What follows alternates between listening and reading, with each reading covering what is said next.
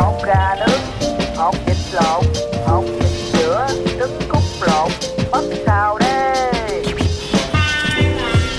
Hey, this is Neil Mackay, your host of a Vietnam podcast. Now, before we get started on this episode, I wanted to share with you about one of my favourite affiliate partners, and that is Fiverr. I've been using Fiverr for years for everything from ordering YouTube thumbnails to keyword research, writing podcast articles, even to Canva designs and thumbnails and more. So whether you're a budding entrepreneur, a podcaster, or anyone in between, Fiverr has got you covered. It really is the go-to platform if you want to find freelancers offering a massive range of services to help you on any project. Maybe you need a stunning new logo or just a short animation, whatever you need, you can find it on Fiverr. What I love the most is how easy Fiverr makes it to connect with talented freelancers from around the world, all at prices that will fit whatever your budget is. Plus, with Fiverr's secure payment system, you can trust that your transactions are safe and secure. No dodgy people you meet on Facebook groups that disappear with your money and never give you what you want. What, that's only happened to me?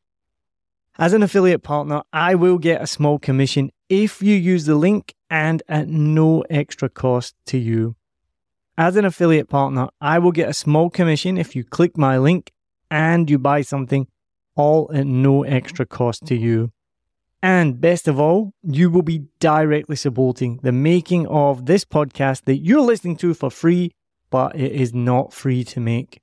So why wait? Head over to somewhere that you've probably never been before. It's called the show notes. So whatever app you're listening in, if it's Spotify or Apple Podcasts or anything at all, head to the show notes, click on my special link, and then you can browse thousands of gigs ready to help you with your next project.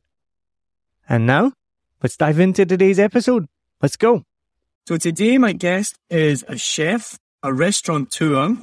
He's the owner of El Camino, which is celebrating its second birthday very soon, and also Dos Amigos, which is the newest addition to the Xuan Thuy foodie scene in Phao Dien.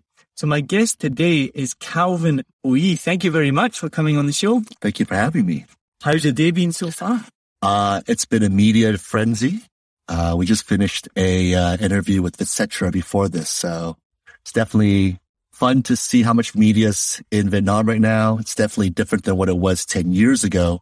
But yeah, I'm happy to be here, and finally we have time to sit down together. Yeah, I was going to say, so Calvin has been the hardest person to get time to sit down and have an interview with. I've actually been trying to get Calvin on the show since season 1. We've had a couple of scheduled interviews and things haven't gone on both of our parts. It's really difficult. He's a very busy man. I'm quite busy as well.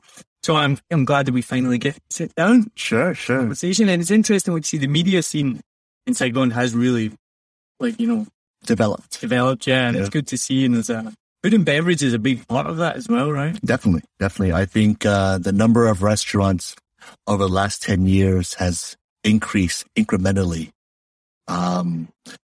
Vietnam is still young on the food map in Southeast Asia, but the cost to create a restaurant here is a lot less than a lot of restaurants elsewhere. And I think that young entrepreneurs, young individuals who, they have something to say. They have something that they want to share with the restaurant world. They're coming out with pop-ups, and they're coming out with restaurants on all different scales. And it's a really exciting time to be in Saigon right now. So really excited to be part of this big push when it comes to F&B. And you were in early in the scene, right? And that's something we've talked about this on the podcast, not just in terms of F&B, in terms of comedy, the arts, creative scene. Saigon is such a new kind of fresh canvas for many of the different scenes. So it's good that you can get in early and you can do a lot, right, that you maybe couldn't do in different cities. Yeah. I mean, I think for the most part, the young Saigonese, they're really open to seeing what we have to come up with. And it's really exciting to see them come and enjoy and experience just the arts on all different scales, whether you talk about fashion, you talk about filmmaking, you're talking about comedy that you mentioned earlier, even restaurants. It's really a city that opens its arms and accepts all of us in. And that's really cool. And what the feedback that I've always been given is that the creative scene, I think it's the same in the food and beverage scene because I've seen it, they all support each other, right? There's obviously some competition, but it's not more of a friendly competition and everyone will help bring each other up. I agree. I think that, the city is only so big and we're all, as individuals and as artists, trying to make people happy. And there's no time for individuals there's just no time for any of that hatred. We're all here to work together and help one another. And I think that in this day and age, in 2019, we're definitely able to do that. And I have to give a shout out as well. We're talking about the different scenes. The podcasting scene exploded this year in Saigon. So I started in May and I looked about the scene and there was the Saigoneer podcast. And then not long after that, there was the Sexy Meetup podcast, which is Mark Gustafsson from Via Craft and along with Josh. And then from then, there's a new one just started, which, it's terrible, the name's escaping me, but that's interviewing creative people. And then there's another one from Dana Drehos, who I've had some dealings with, and she's an awesome person. She's doing one for creatives in Saigon and specifically interviewing creative people adding to Saigon. So it's like gone from before I started, I only saw one other podcast, and then now there's 4 or 5, and I'm sure there's more coming. Oh, the Bureau podcast is and they're specifically for food and beverage. Matt and Mike. Yeah, Matt and Mike and Mel, so I listen to that regularly. What drove you to make podcasts? Boredom. Boredom is good. So I was a big, just like we were saying before we started recording, I was a big podcast fan. Really love the medium. You can just put it in and do the dishes, be in the gym, be driving. And so I was actually doing the dishes one day, and I have Sundays off and my wife is working and I needed something to do. And I was like, start a podcast, that seems easy. And then the name 7 Million Bikes came to me. I was like, all right, I'll buy a microphone. And then my friend Lewis, who I always give massive credit to, I said, do you want to mention making some music for my theme music? And he's like, yeah, I'll do it. He's a music producer. And then nothing came of it. And I'd already recorded a couple of episodes and I was about to try and find some royalty-free music just to put on there. And suddenly got a message from him saying, how does this sound? One listen, I was like, oh my God, this is amazing. And has it changed your life being a podcaster? I guess so, yeah. How so? I think friendships, for one. This is one of the things I've just been interviewed on another podcast of the Blue Expat, which is actually predominantly interviewing Vietnamese people, but they do interview some English-speaking people. And they interviewed me. And I said, for most of the guests that I've had on my show, I'd say I've become pretty good friends with them afterwards, which has been amazing. Most of them I don't know before, or even like yourself, I know of you, we have interactions, we're friendly with each other, but sure, we don't have a chance to sit down and, talk to each other. No. Really just talk. And Lewis and Kim, who were one of the first episodes, are 2 of my closest friends here. And the stories that I shared with them on the podcast, I never knew about them. Sure. They were so funny and so interesting. So that for me has been good. And then just, it's just been a really good buzz and there's been good interactions, meeting people, things like that. Yeah. Well, let's talk about you, not me. This isn't a podcast about... Oh, I was trying to flip it around. I know, I saw that. About you. I'm going to flip it back. So, Calvin, the first memories I have of you was I was doing teacher training, doing the CELTA, just off of Boy VN on Kuchin. Yeah. And my memories of you are walking by Sancho's and you just kind of yelling at somebody in Vietnamese. And like many people, when they come here first, they're like, why is that guy yelling at somebody? Why is he so angry? Sure. And then you realize that Vietnamese people, and when you speak in Vietnamese, it sounds like Lucy and Desi arguing with one another. But in true actuality, I'm a very nice guy. Yeah. I probably never yell at anybody. And now obviously then you realize, he's not just some crazy guy in the street yelling at someone. He's just talking to someone and having a conversation. But I always used to love going to Sancho's. You were always very generous with shots of tequila. Thank you. It was always good. So you used to be, were you the chef or the owner? I was the chef and owner of Sancho's. And way back then, And, we were looking to create a very, just a dive bar atmosphere that served good Mexican food. Mm. And, 3 years of owning that place, we moved on from there. I think in it'll be early 2018, 2017 was when we moved on, and then we opened up El Camino. And I was away from the kitchen for quite a while when I was at Sancho's, and I really wanted to get back into the kitchen and create something that, was a little bit against the grain. It was a little bit, it was definitely different. We took approach and we made a Korean Mexican fusion. We did so in a space that used to be a storage room. So, my wife and I created El Camino, and we wanted a place. One of our key principles for any restaurants or bars that we open is we want something that is non-pretentious. We want something that is definitely new, and again, I use that term going against the grain very often in my cooking and in what we do.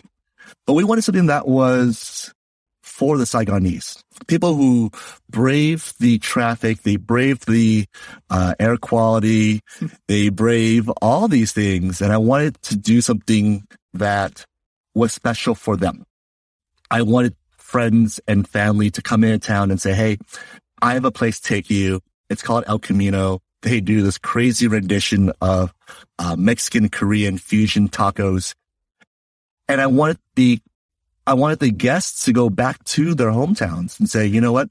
We just had this, incredible experience, and it was in Saigon.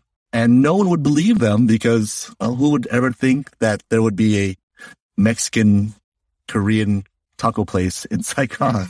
And do you see on the TripAdvisor reviews, have you achieved that? Yeah. I mean, I think I'm pretty fortunate, pretty lucky in TripAdvisor. So we're number 1 right now under Mexican food. And it's so crazy because what I do is completely opposite of Mexican food. Shouts out to those who do authentic Mexican food here in Saigon. But it was just never we never set out to do something really authentic. We always wanted to do something that was us, that was very LA-esque, where from it was just a hodgepodge of all these different types of cuisines mixed together into one restaurant. And El Camino is just not just a restaurant. It's almost like a lifestyle. It's how we live. It's treating others fairly, and it's treating others with respect, and giving out a product that we really firmly, really believe in, and doing it at a price point that allows everybody to come in and enjoy what we offer. We'll be right back. Did you know that family travel has the incredible power to shape our children's worldview and create lasting memories? In a world where representation is often lacking, it's essential for our children to see themselves reflected in every aspect of life, including the stories we tell about travel. Introducing the Travel of Legacy podcast, where we're rewriting the script by celebrating the diverse voices of Black and Brown family travelers. Each episode of Travel of Legacy is a testament to the enriching power and the joy of exploration in Black and Brown communities. So journey with us and subscribe now. Well, I'm not just saying this because you're sitting in front of me. I'm a pretty regular customer at El Camino. You've done an amazing job. The food there is incredible. What made you choose then Mexican and Korean food? Yes, that's always a funny story. So I think every chef is classically trained in French cuisine. And I was that a long time ago. And I've worked my ways through San Francisco's kitchens, and there was one restaurant that I was working at, and I used to make their master stock. And, we're talking, big vat of oxtail, and we would make their stocks every week. And it was my job as chef to create a staff meal. So there were some days that I would try to create some really extravagant things for the kitchen and the front of the house staff. But the one thing that all the staff always loved was my oxtail tacos. And it had a lot of deep flavors of pho in there. That's just how I do my beef stock. And I remember one day, this is like 2004, 2005. I had to cook something and I was kind of behind the ball. So I took all the oxtail meat, and I just made a little taco stand for all the staff. And lo and behold, they ate every last morsel. And my chef kind of jokingly said to me, he said, I think one day you're going to open up a taco shop. I said, no way, dude. I worked too hard to, be good at what I do. And, I am doing this French California cuisine where it's like, French techniques, but California seasonal ingredients. And back then that wasn't even a term. And he's like, no, I really think that one day you're going to open a taco shop. I just kind of put it behind me. I guess you fast forward, 15 years or 13 years, whatever. And here I am making tacos for everybody. So I think it's kind of one of those cool things where I just cook food that I enjoy cooking. I cook food that I want customers to appreciate. And I'm definitely not everybody's cup of tea. I definitely use flavors that, not everybody is accustomed to. But at the end of the day, I put my heart, on that menu, and I work and I really try to create something that people can enjoy. They get off their phones, they get off Instagram, and they just focus on the food in front of them. And hopefully some people enjoy it. And is that why El Camino is so dark, so people can't use Instagram? Yeah. It's exactly the reason. So during 2 years ago, that whole Instagram phase was going around with, the hashtag InstaFood. And my wife and I were like, if they spend all that time taking photos, that food's going to get cold. And that food's not going to be good. And they're going to complain. So we purposely used Edison bulbs. We purposely made it so dark that the photos come out so ugly. So, well, I got bad news for you. Yesterday, I saw a commercial for the Pixel 4, which can take pictures in almost complete darkness. It can take a picture of the night sky and capture the stars. Isn't that something? So once that hits the market, streets, the market, you're going to have to think, because all you have to do is dive in the dark. Yeah, yeah, we definitely wanted our place to be a joint where just people talked over good food. It's a good hangout spot. I like it. It's like what you said to me, I think before you even opened it, it's going to be like a speakeasy. It's a speakeasy style. Through somewhere else. Yeah, you go through somebody else's bar, and then you go through a secret glass door, you turn left. And for those who've been there, there's only one signage, and you have to get inside to actually see the signage. I'm not going to lie, the first time I went, I think I knocked the door. As you said, it was a speakeasy. Yeah. It's like a speakeasy door, and we were kind of like confused. You're like, where do you go? Yeah. It's like, do we knock the door? Maybe, I don't know. Then you walk in and you're like waiting for us right there. Yeah. It front house or right there in the kitchen, which is always good when you walk in. Sure. It definitely is an experience. We definitely wanted people to look differently at what food could be and what restaurants could be. And we try our best to always ask ourselves that exact same question. What do we want to be known for? What's our message? And we always try to keep pushing ahead. So what's the worst complaint you've had, or the most ridiculous TripAdvisor review or review that you've seen where you're... Yeah, so we gotten like 2 bad reviews, 2 one-star reviews, but I take them really with a grain of salt. I listen and I read what they're saying, which we always try to create something better from that. So the one review that I was really, it was unjustifiable, was a review that said it was too busy. They had to wait 20 minutes for food. And I think it was just like the fact that it was just so hard to find. And I was just like, yeah, you know, great for TripAdvisor because they let the restaurateurs have the last say. So we definitely get a chance to speak our mind. So I wrote probably a dissertation and said, you know, I apologize that it took 20 minutes.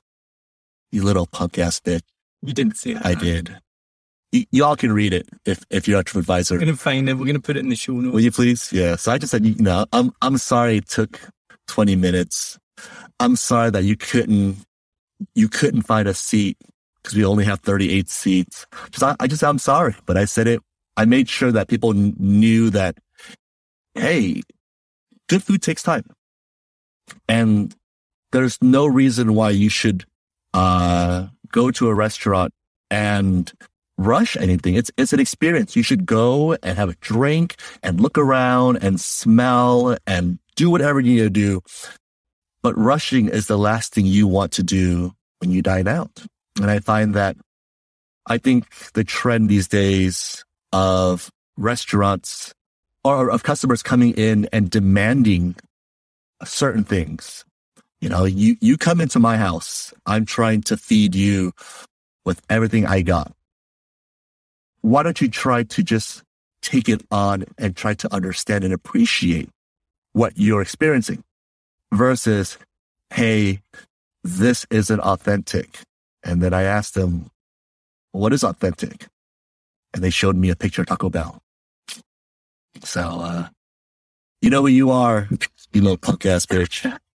But this what you're saying now, it ties in, and I sound like this the oldest man in the world, right? But like this is like the generation nowadays. This is the expectation. Again, I don't want to reference all previous episodes, but we've talked about like Tinder and how, you know, dating has become so disposable for people, and with Uber Eats and Grab Food and, you know, everything's faster, quicker. That ties into someone complaining about waiting 20 minutes. Like, yeah, and we're busy, and you know what? That's what happens when you're at a busy restaurant.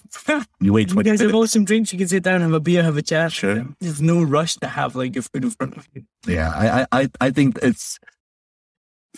TripAdvisor is great, but when individuals become keyboard warriors, it really affects our livelihood. You know, we put a lot of money and time and ourselves into these businesses, these restaurants. And to judge so quickly. Remember, the menu comes out. You get to read through the whole menu. No one rushes you.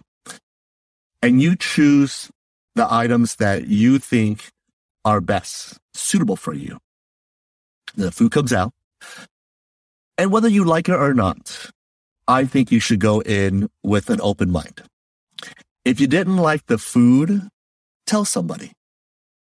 I spend half my time in the dining room going from table to table to make sure that everybody has a good time. And if they don't, hey, I'd be happy to comp it. But you got to tell me instead of going online and doing so.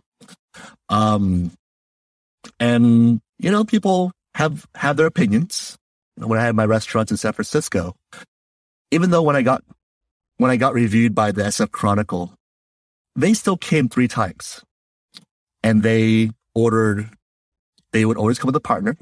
They would always order 2 different things.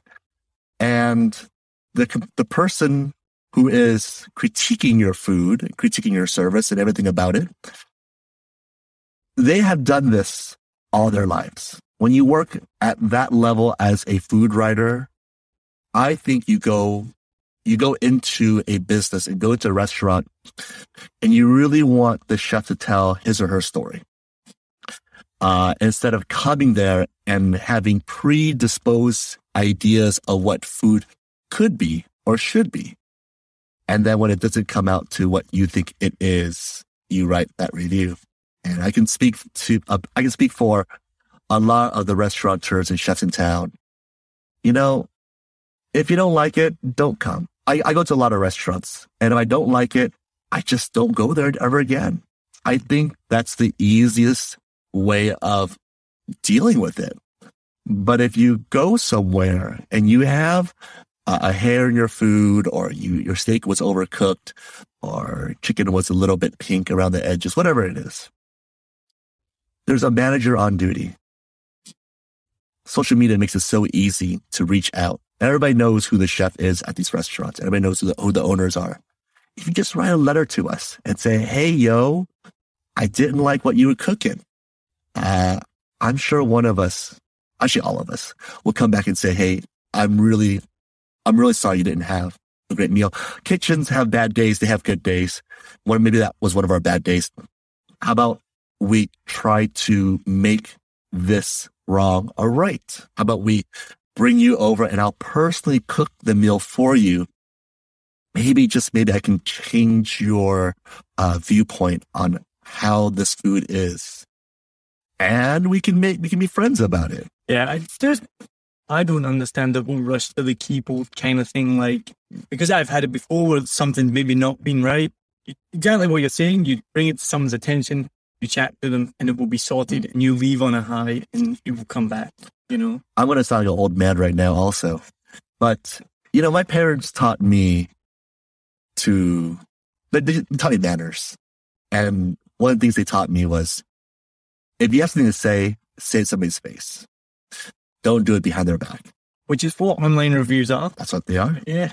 And some people find that they get listened to on these platforms and they feel important.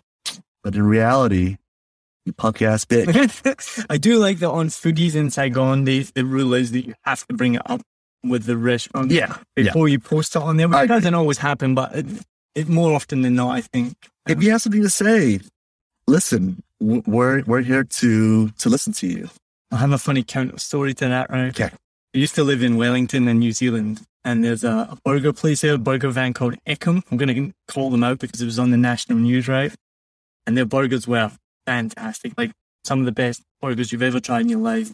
All these different types. Unbelievable, right? So the owner, name's Mike. The name FKN is Mike backwards. Oh, hey. It's all public, so I'm not naming and shaming anyone. Someone sent him a nice message on Facebook, not publicly, saying, yes, hey, we were in your restaurant. It was the screenshot of the message was shared. It was super nice. It just let my kid got food poisoning. They'd been sick. The rest of our party were fine. I just wanted to bring it to your attention. Sure. We think it might have come from your restaurant. Sure. Oh my goodness.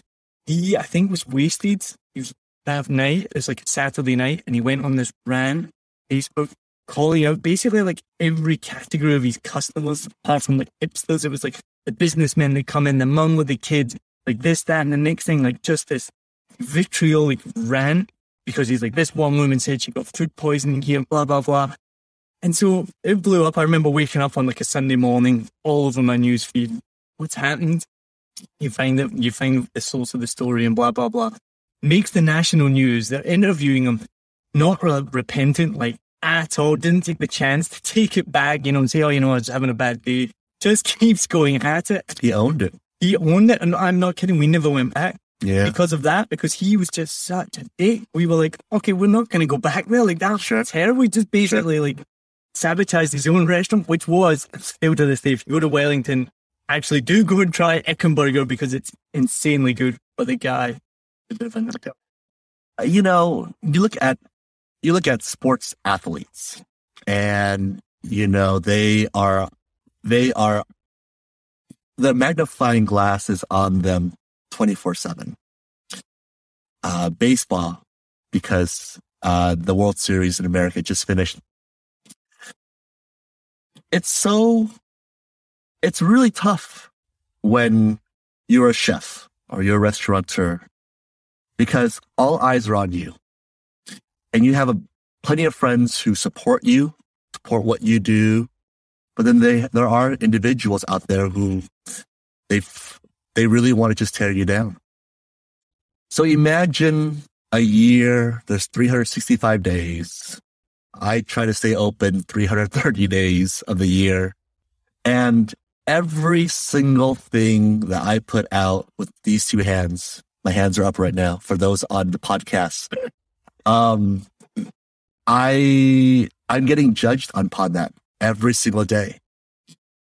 And not everybody's palate is the same. I don't have the same palate as you or anybody else. But that's what makes us different. I think that people don't enjoy dining out anymore. I think the going out dining scene has become something that individuals look at and say, oh, I got to get on my bike. I got to get in a car. I got to go and eat. Really toxic. Yeah. You can do it on an app and it shows up your door. I'm sorry. When I was young, I had to get 3 A's. That's 50%. I had to get 3 A's on a report card that comes out every semester just to get taken to, the local Sizzler. I don't even have Sizzler back home, but Sizzler's not that good. And we used to enjoy every single minute of going out because we would put our best clothes on. It meant we didn't have to eat Vietnamese food that night. It meant we didn't have to do dishes. It meant I could eat honey mustard, in the 80s because honey mustard was so cool. And these days, people want what they want now. How old are you? 41 now. You're 41, I'm 37. We're just like that now. We were turned that corner now. Sure. We're just like misty-eyed about the good old days, and anyone listening to this that's under 30 is just like, shut up, come on. Seriously. Get some crab food right now. Yeah. So let's move away from the restaurant. Sure. Talk about your background. So you're VQ. Yes, I am. You were born in California. Your parents are from Vietnam. Yes. How did they end up then, or how did you end up in California, I guess? My parents were broke people. They went over in 75. And how it came about was probably a good 6-pack and a little bit of loving. My parents had me in the late 70s, and we grew up in a small city called Huntington Beach in Southern California. They call it Surf City, USA. And, me growing up, it was great. America was a really cool spot. We grew up a few blocks from the beach.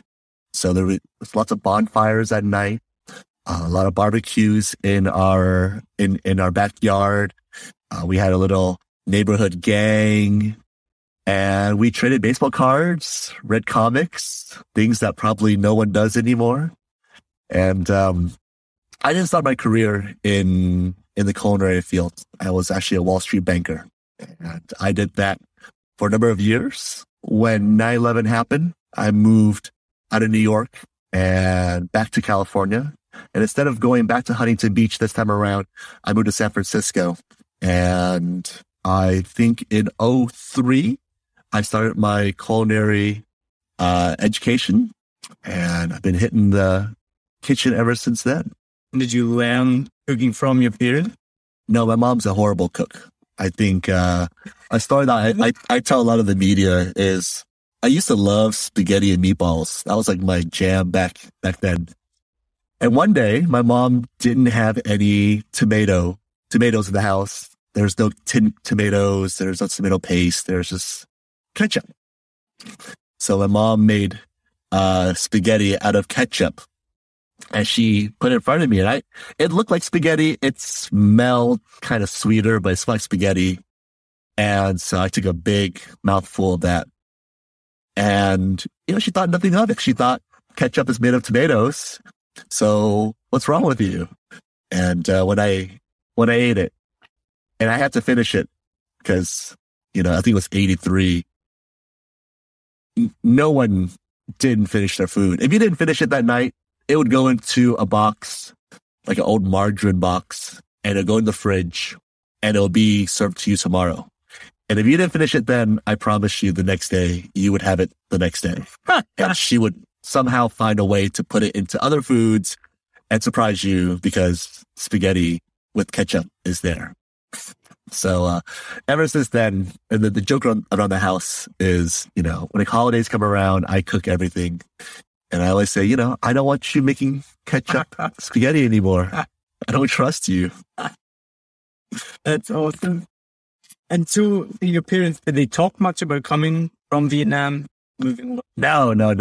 My parents wouldn't speak a lick of Vietnamese to me growing up. No. And I think that's why my accent to this day is so hereditary bad. It's just horrible. I didn't learn any Vietnamese until I got to Vietnam 10 years ago. And I learned Vietnamese like everybody else does. I learned Vietnamese by watching television. And, you put on TV and they're acting and they have a certain way of speaking on television. And I find that my Vietnamese sounds like theirs.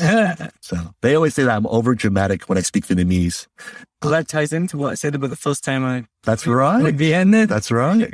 Yeah. So you're a Wall Street banker? Oh, it sounds really cool, but I was just doing work. That's terrible. It does. I did what I did. I loved what I was doing. I was doing mortgage-backed securities, and I was good at what I was doing.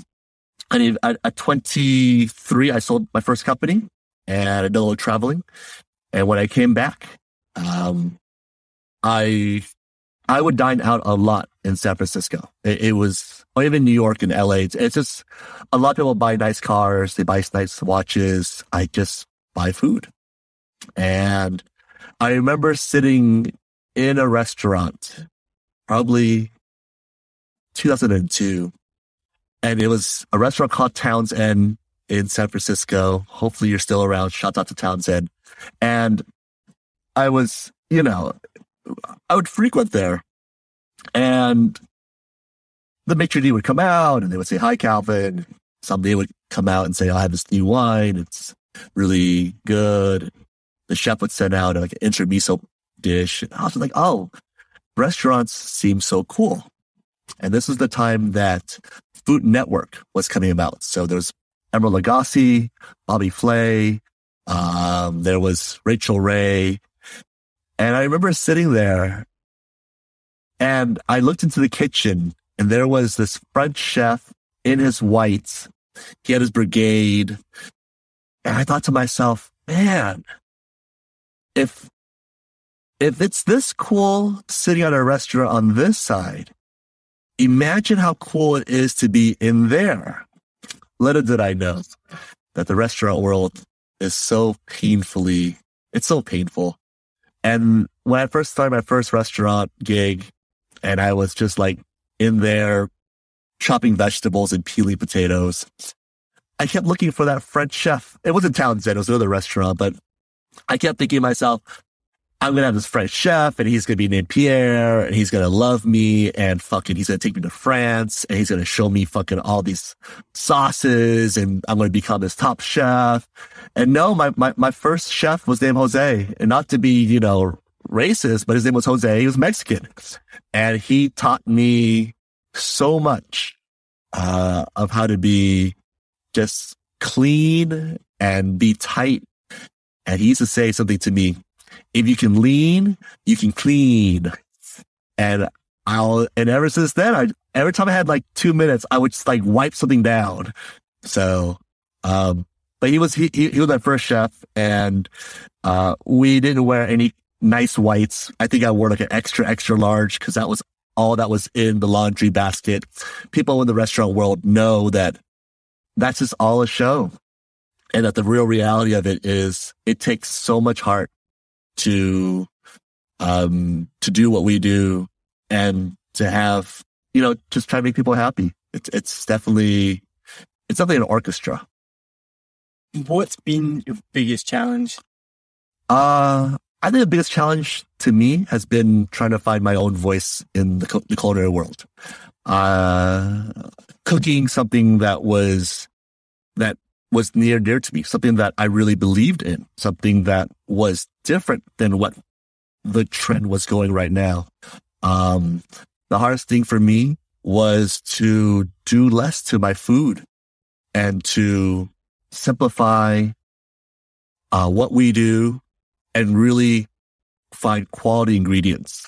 I think anybody can mask stuff with salt and sauces, but yeah, but you try to do something without that those masks, and you'll realize that cooking is hard. Well, I want to get your opinion on this. Someone said to me recently that the best Vietnamese food in the world is in London. And I looked at him and I went, what are you talking about? We live in Saigon. Sure, the best Vietnamese food surely here. And he went, no, because the freshest ingredients and the best ingredient are in London. So he was like, Adam, like the best Vietnamese food is in London. What's your opinion? All right. So for those who know me back in the SF days, they know that I started my career at a restaurant called Slanted Door. Slanted Door is pretty much the godfather epicenter of what Vietnamese farm-to-table seasonal is all about. I mean, Charles Van, my chef, has really helped mold me in my career. He's the one who told me, he said, hey, you're going to own a taco shop one day. And I just said, hey, man, dude, come on. And, you know, he took farm to table. He took Vietnamese recipes. He used the best ingredients he possibly could find from the farmer's market, from the beef purveyors, everybody, just seafood purveyors. He created what I think Vietnamese elevated could be. But what is the best, right? And so everybody has different palates. I like to eat food that's more rustic. I like to eat food that's more regional. I like to eat foods that there's a story behind it. So, is Vietnamese food overseas better because of the ingredients? I think ingredients do play a big part, but it's up to the chef and his or her team to create something phenomenal. So I was taught from Charles and my years at Slanted Door to take basic ingredients and making them the very best. That's my style of cooking. That's how I cook. That's how I've always cooked. I just take the most simplest things and I tried my best to do something to them to make it good. But if you're using, Wagyu, or you're using foie gras, or you're using all these ingredients that are not native to Vietnam, it's hard to call it Vietnamese food. So I'm sure what they're doing in London with Vietnamese food is extraordinary. But if they had to buy ingredients the way we buy ingredients from the markets, from our purveyors, I'm sure they'll have a hard time. But hey, to each their own. Again, you got to put your heart out there. You got to put yourself out there, and you got to make people happy. So, and food safety is obviously a big concern in Vietnam, and where you get your ingredients, of course. So, where do you get your ingredients from? So, I've been buying from a local market here in Saigon in D1, and I've been buying from the same woman for the last 7 years. So I remember before she was pregnant, when she just got married, and then I remember when she got pregnant. I remember when her baby came out. I remember holding her baby. I remember her baby going to school, and now her child is 6. And it's so great to see just that family. And I still go every morning to the markets with my little red basket and a coffee in hand, and I buy all my veg for the day. So a lot of the veg coming into Saigon these days, most of it's from Dalat. And that's all we buy. I don't care what the price point is. I buy Dalat because I know the farmers are growing, locally. Not hyper local, but local enough. But because there's such a huge demand and there's so many people here in Saigon, they start to import stuff from China. I'm not saying it's good or bad. It's just that I prefer to buy my vegetables locally.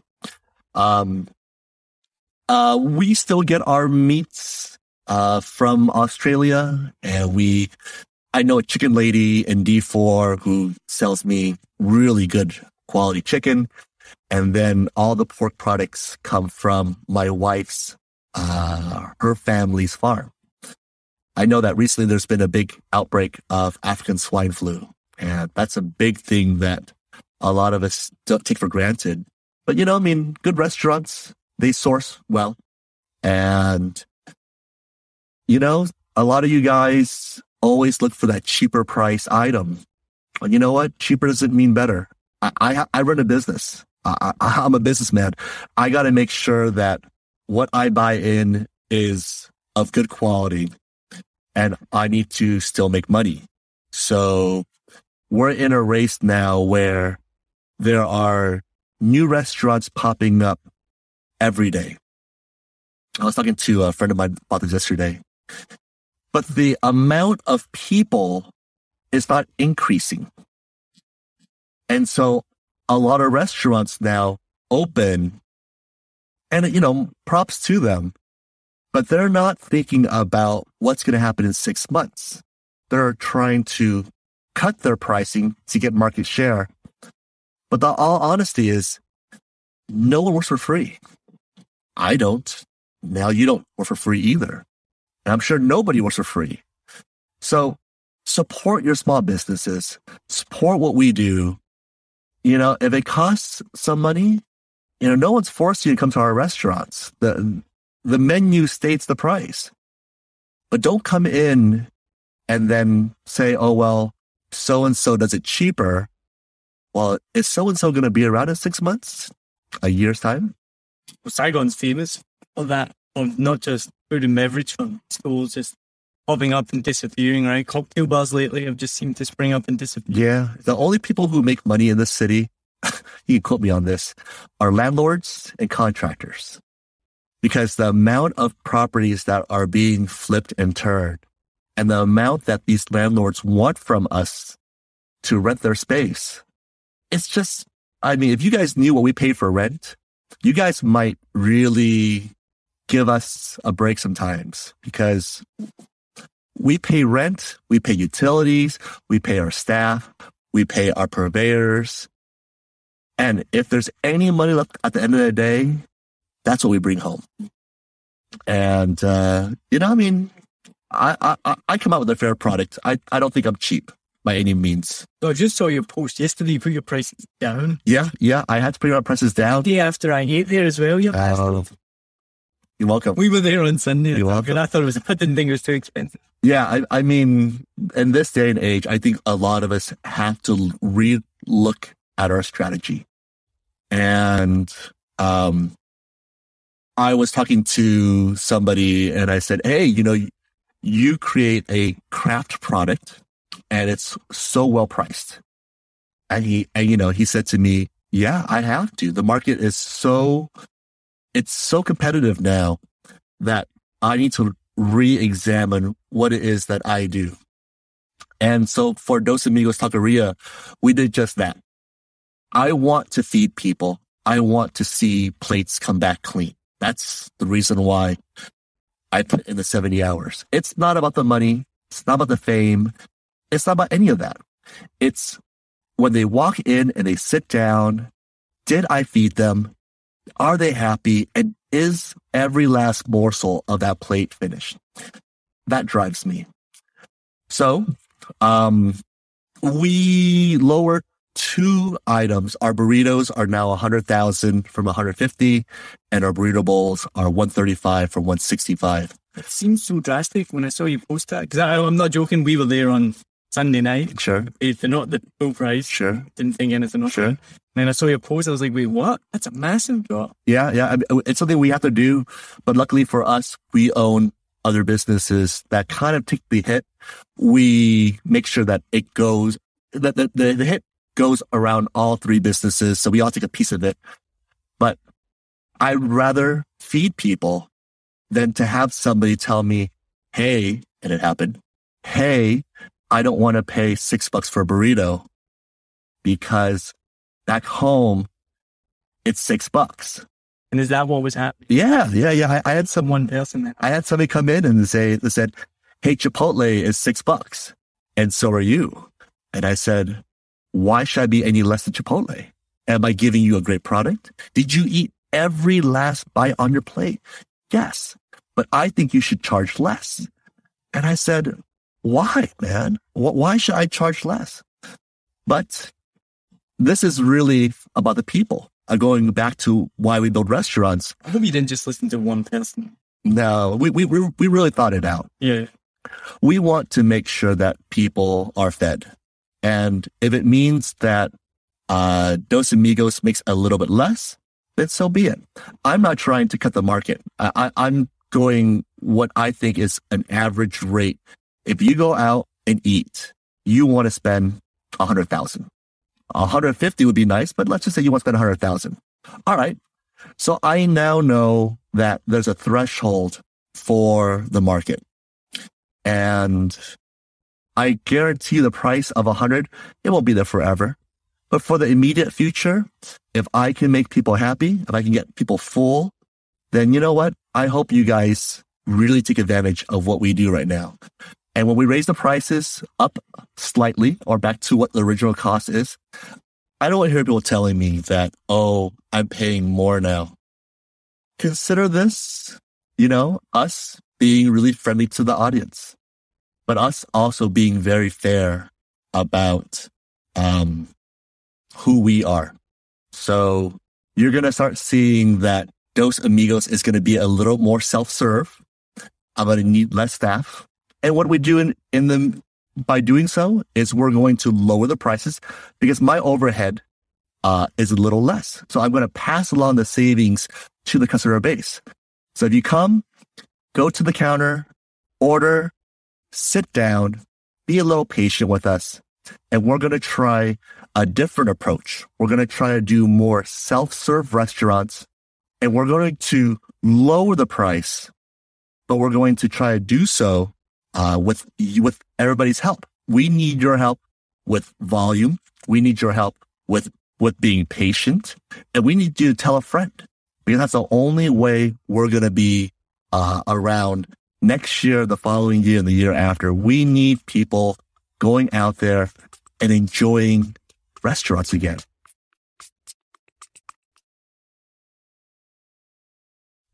Hi, this is Ross, the host of Smells Like Humans, a show about interesting and quirky human behavior.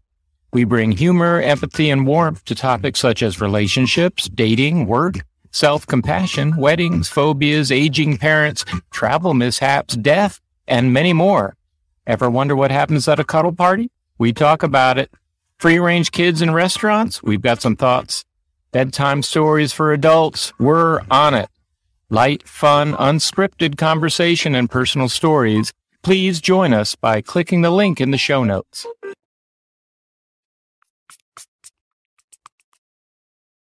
Do you think, I've talked about this in terms of beer. Do you think one of the challenges in terms of price is because you can go and get a banh mi for 10,000? People know that they can pay that little for this delicious piece of food. Sure. And I think the beer industry has the same challenge. That I can go and buy a Saigon Special for 15,000, which tastes fine, or I can spend 150,000 for the same size beer. Obviously, the quality is infinitely better, but it does the same job. Do you think because in Vietnam there's such a difference between prices? I don't think it exists many other places in the world where we can get something so cheap and then the same item so expensive. Is that what's part of the challenge for the pricing? I'm going to be very straight up right now, and y'all can quote me on this. The days of Vietnam being cheap, they're long gone. You can live any lifestyle you want. You can live in Tân Bình. You can eat banh mi. You can drink Saigon Special. That's on you. That's how you want to live your life.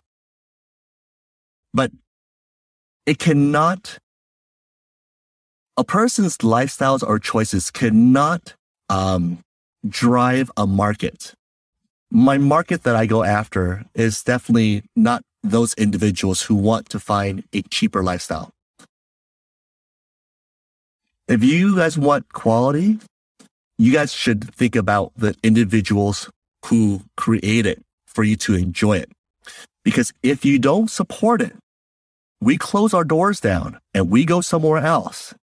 And this city is going right back where it was 10 years ago, when there were only 5 restaurants.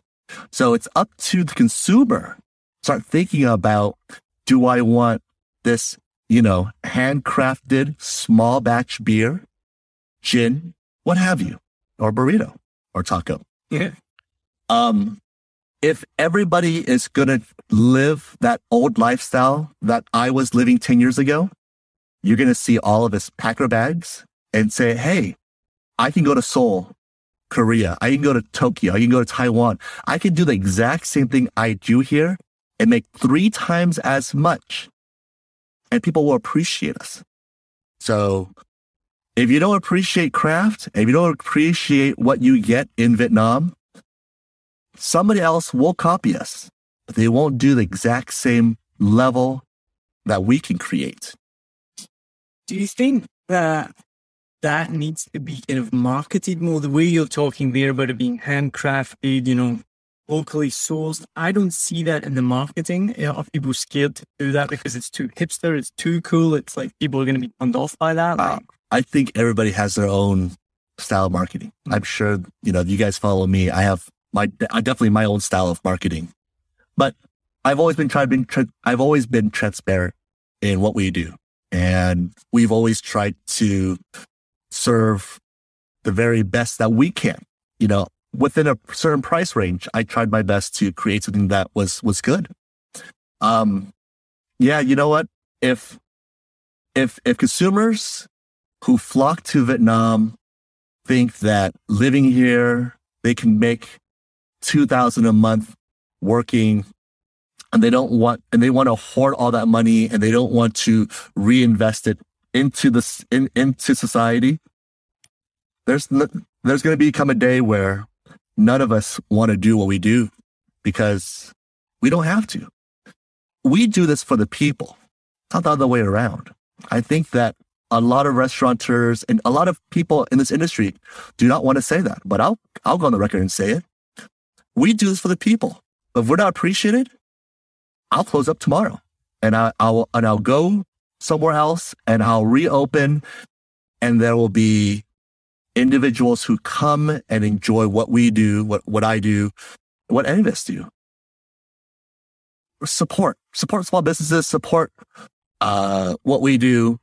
If you want to eat Popeyes, you want to eat McDonald's, that's on you. And I eat McDonald's all the time, so I'm not going to say anything bad about them.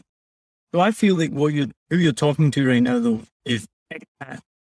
I'm talking about it to everybody. Yeah, expats. This is that applies to Vietnamese. The Vietnamese middle class is growing so fast, and you go to any restaurants that are blooming right now in Saigon. I've talked about this before. What I always think is so refreshing is there's so many Vietnamese people there. It's amazing to see. It's not that stereotype of it's just all wealthy expats there. Yeah. All these Vietnamese people enjoying all this expensive airport food, beer, beverages, things like that. But do you not think that market is there for that? They want that. The market's there. I mean, a lot of us have a hard time cracking that market. There's a few of us in town. I think Bowsy and what Chris is doing is tremendous. What Ut and Beer Crafters are doing is tremendous. What Quince and Tomatito and Stoker are doing is tremendous. Octo, Fresh Catch, Cocat, all the people that I'm so close to and who've supported me from my early days, we're all trying to break that Vietnamese market. But yeah, if you want to call it out, expats who come out here, I think one of the PPC words that you can buy on Google is cheap Vietnamese lifestyle, and that goes for a good amount of money per click. But why should Vietnam be cheap? Why should what we do be as affordable as Cam Tâm? Because what we do is not Cam Tâm.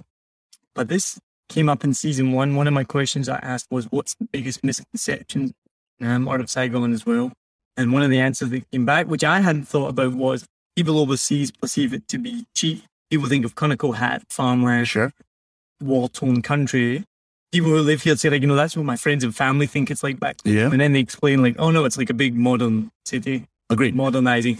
So I think people who are doing that click looking for cheap Vietnam lifestyle, I was probably one of them 3 years ago when I first came. And I was too 10 years ago. So I'm not saying that I didn't live that lifestyle. I lived it for so many years because I was so poor for so many years. I'm just less poor now. You know, you can choose whatever you want to eat and you can choose however you want to live. But if you want to see what Saigon is in this day and age, go out there.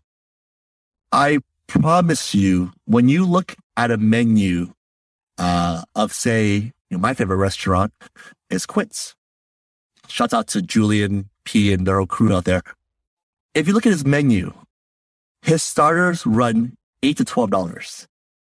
You go to LA, San Francisco, or New York, a beer is $12. One of their starters is 18 to 27. Things cost. And we can't, as restaurateurs and chefs, we can't take that out of our pocket. We're trying to give the consumer something that is seriously good.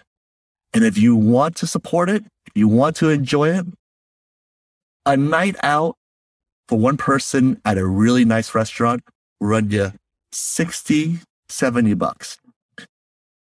In-N-Out Burgers was like $45 for me and a few friends not too long ago.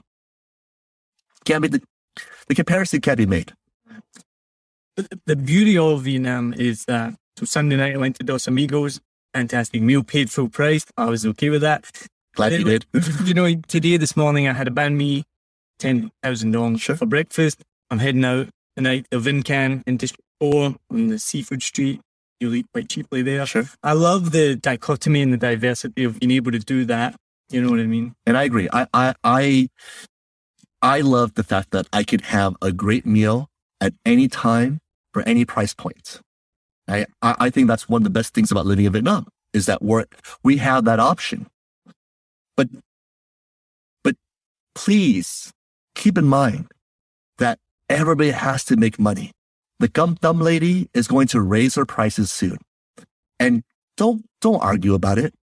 Don't go there and tell people, hey, my gum thumb lady in Phu Nhuận is 17,000 and you're 35.40. You have a choice to where you want to eat at. Stop yelling and start appreciating what people do. I feel like those TripAdvisor reviews are starting to get, It's hard being number one. Yeah. It's hard being number one. Right, we're going to move on. We're going to wrap up now because I find this, and I've said this before, I feel like the sign of a good podcast episode, for me anyway, is when there's more to talk about. And we've been talking for a while now, and I feel like we could keep talking for longer. So we will have to wrap it up just for that reason, but I think that's the sign of a good episode. So we're going to end with the same question that I ask at the end of every episode in season 2. 7 million bikes, over 7 million bikes in Saigon. What kind of bike do you drive? How do you deal with Saigon? I drive a Honda Cub. And how do I deal with traffic? Being here for 10 years, traffic wasn't this bad beforehand. I think if you want to live in a big city, traffic's something you deal with. There's no way around it. I think that if everybody just took 5 fucking minutes and let somebody ahead of them go in, we wouldn't be in this, madness every day. But no, the city is 13 million plus strong right now. When I moved here 10 years ago, it was only 9 million. And it only continues to grow. So if you don't like the traffic, well then walk. If for the traffic. Yeah. What's the oddest thing you've seen on a bike? There was one time I saw 5 monkeys on a bike. I love this question. I know. These answers. I know. So I think it was when I used to own Sanchez on Bui Vinh, and just this guy had 5 monkeys on his bike. He was driving down, and they were all sitting so politely, and it was just crazy. Yeah. I saw a great one just yesterday. Was this massive bike was coming behind me. I could hear it. It overtook me, and it was like almost like a Batmobile bike, like massive big guy with tats on. He just dainty little violin on his back. I was not expecting that at all. You've got 24 hours off away from the restaurant, nothing to do, 24 hours in Saigon. What do you do with yourself? So I think I start breakfast with something from the central region. I would say mi guang. And then I didn't have any work, I would go to Japantown and do an onsen because I think that's really cool. I'd get a massage at probably Miu Miu. I do a great set lunch around town, and there are some extremely good set lunches. You can follow my food blog, Fucking Deliciousness, for more great tips on where to eat at. But I think my top, 5, Fresh Catch has an incredible set lunch. Stoker, Tomatito, Octo. And if I had to choose a 5th set lunch that I eat really often, oh, you know what? There's a spot called Gumminduk in D1, and they do cafeteria-style Vietnamese food. It's really homey, and it ain't cheap, but it's really good. But that would be like my go-to spots for lunch. And then catch a movie, because movies here are insanely cheap for the quality of theaters that you get. I don't know, man. Crack a bottle of vino, have some beers, just enjoy life, but don't do it cheap. Just spend some money, guys. Do what you want to do. Do what you want to do. So you've had your 24 hours off. You're relaxed. You've now got a week to explore in Vietnam. Where do you go? So I've been here 10 years, and I've been around to a couple cool spots. I like to go off the beaten trail. So Ninh Binh was really cool because they have a grilled mountain goat. So all the vegans and vegetarians out there, I'm sorry. I enjoy places down south like Rat Ya and Con Dao is really nice. A week off, where do I go? I mean, if it was me, I would just stay in Saigon and just eat my brains out. That's all I would do. I don't need to go see anything. But there's a lot of great places in this country. I love Hanoi. I love Da Nang, Nha Trang, Dalat. I love Vietnam. I've been a pro advocate of Vietnam for so many years, and I still continue to be a pro advocate of Vietnam. It's a great place to be at. It really has supported my career, and I hope that during the 10 years of being here, I have given back just a little bit, because Vietnam's given me everything. What you were saying there, that's a nice sentiment. Yeah, I like that. That's great. Thank you. Tying into all the amazing places that you know in Saigon, do you have a hidden gem that you can share with the listeners? Yeah, I think there's one place that really speaks. It speaks wonders, and I think that, they've been around for so long. I really like Secret Garden. 5th floor walk up. The signage is small, but when you rooftop dining, great food, great pricing, great everything. I think that's a place that I take a lot of my guests who travel through. We eat there, twice a month, but the food's good. I think the food's good. Oh, I need to take my wife and our amazingness, and have to give a shout out to my wife who supports this podcast massively and gives me the time and the space to make this. So shout out to Adrian Lopez. I'll have to take her at the Secret Garden. So since we're in the shout out mode, shout out to my wife too, Jang. Thanks for being there, and thanks for supporting my crazy dreams, my crazy aspirations, and thank you for putting your life aside to help me get where I'm at. So. I mean, that phrase, behind every good man there's a better woman, like, it's going to be more true. When you meet that better woman, you're like, yeah, no, I'd be useless. I'd be hopeless without her. Yeah, definitely. So to wrap up, tell us what's going on with you. What's next? What's exciting? What's happening? Tell everyone. All right. So we just opened up a gin bar called Easy Tiger. And it's at 24 Dom U. It's in an alley. there are some female masseuse in the front of the alley. Don't mind them. We are not a speakeasy because we have a sign. And I want to be very clear about that. We're not a speakeasy. But it's a gin bar, and I currently carry 33 of, I think, the best gins that we have in the market right now in Vietnam. Drinks start at 95,000. A G&T is 95. There's no reason not to get drunk. We're, again, going into the market, giving the consumer something that's very fair, very fun, and very different. You know, when you walk into Easy Tiger, I hope you can find it. 24W, go straight down. On the right-hand side, you'll see a metal door. That's where we're at. We'll put the map in the show notes. Yeah. Would you please? Link in there so we find it. You know, there's only so many seats, and we're not trying to be a big bar. Get a drink at the bar, find a wall to lean on, have a conversation, talk to a stranger, talk to two strangers, get off your phones, and enjoy what we do. And there's a little hot tip on there. We do truffle popcorn. And I think that's going to entice a lot of people. Hopefully it does. So come on down and come kick it with us. I'll be in soon for sure. And then you said El Camino's got its second birthday next year. El Camino. That's crazy. Yes, second year. Dos Amigos Taqueria is in Taodian.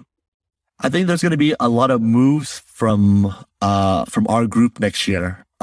Stay tuned. I have a few bets on the market on what the next trend is going to be. So we're going to hopefully be first in that and set that trend. And yeah, I think next year is going to be really exciting for us because we're going to do some really incredible things. I think you'll get an idea what the trend is, but I'm not going to say it on here.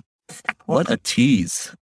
Thank you so much, Captain. Thank you so much. It's been awesome. It's been worth the wait. As I said in the beginning, we have taken a while to get this together, but I'm glad you've come on and been amazing chatting with you. Really good to hear some insights into the industry. I truly hope you don't go anywhere because your food, I'm not just kissing your ass. You know, I think your food's amazing. You do a wonderful job. And I'm definitely, I'm Scottish, mate. So you put your prices down, I'm coming in more. Oh, tell a friend. Tell a friend. It's all we ask. I was going to say that earlier as well. Something that frustrates me often with restaurants, with everything, they'll say, oh, can you leave a review online? And do you know what I would say to them? I say, I'm not going to leave a review. Sure. I just don't do it. I just can never be bothered. But I will tell somebody. And I think but people forget about the good old word of mouth. Like if I have a good time, I'll be messaging my friends. I'll be like, do you know what? I just went to Dos Amigos. It was amazing. Yeah. That's so much more valuable than just throwing out a review online. That's how we've always worked. You know, we're a small business. We try to touch everybody somehow, some way. And yeah, people ask for reviews.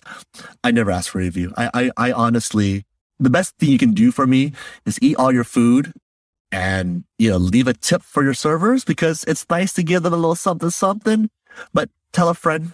Come back. That's all I can ask for. I don't need any online reviews. Well, the best thing you could do is come on the 7 Million Bike podcast and just promote all your businesses. What is your viewership? I heard it's like 9 million subscribers. Something like that. We're getting close. Congratulations. Congratulations. Awesome. Thank you so much. Thanks again. I'll definitely be seeing you around. Right. I'm going to go eat some cheap food now.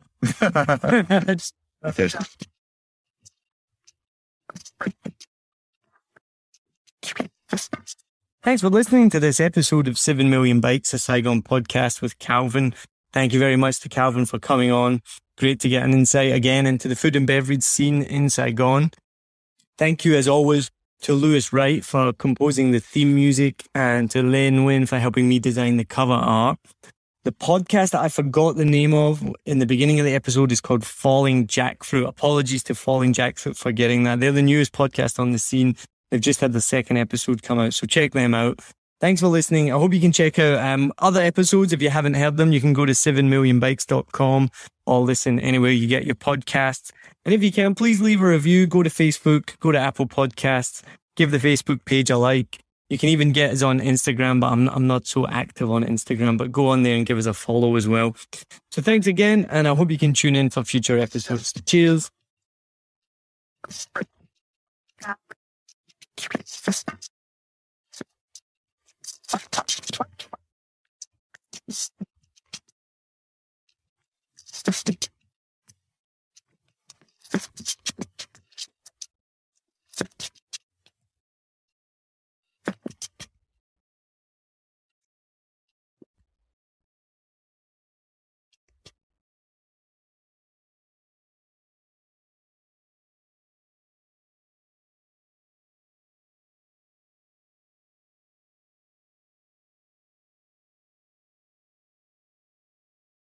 Ever heard a joke and wondered, did that really happen? My name's Neil Mackay, host of a Vietnam podcast and a comedian. Long before I ever started comedy, when I heard comedians tell the craziest, funniest stories, I would always wonder just this. And if I ever got the chance to meet them, I would always ask straight away, did that really happen? 9 times out of 10, the answer was yes.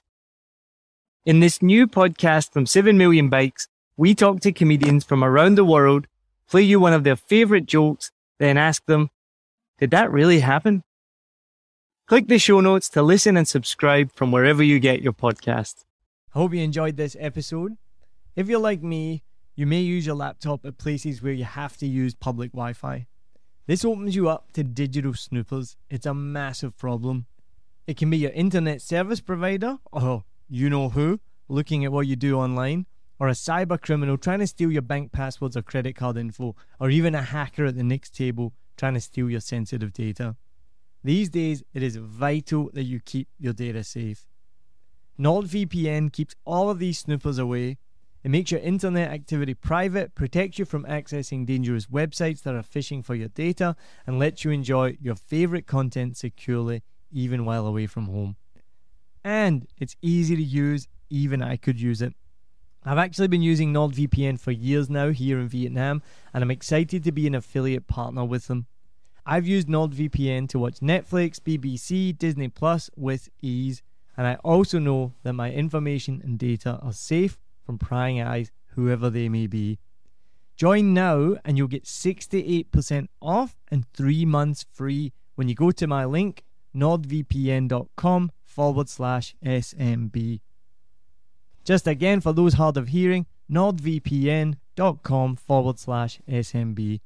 The link is also in the show notes. I know nobody checks them out, but go check that out and you can get the link from wherever you are listening to this podcast.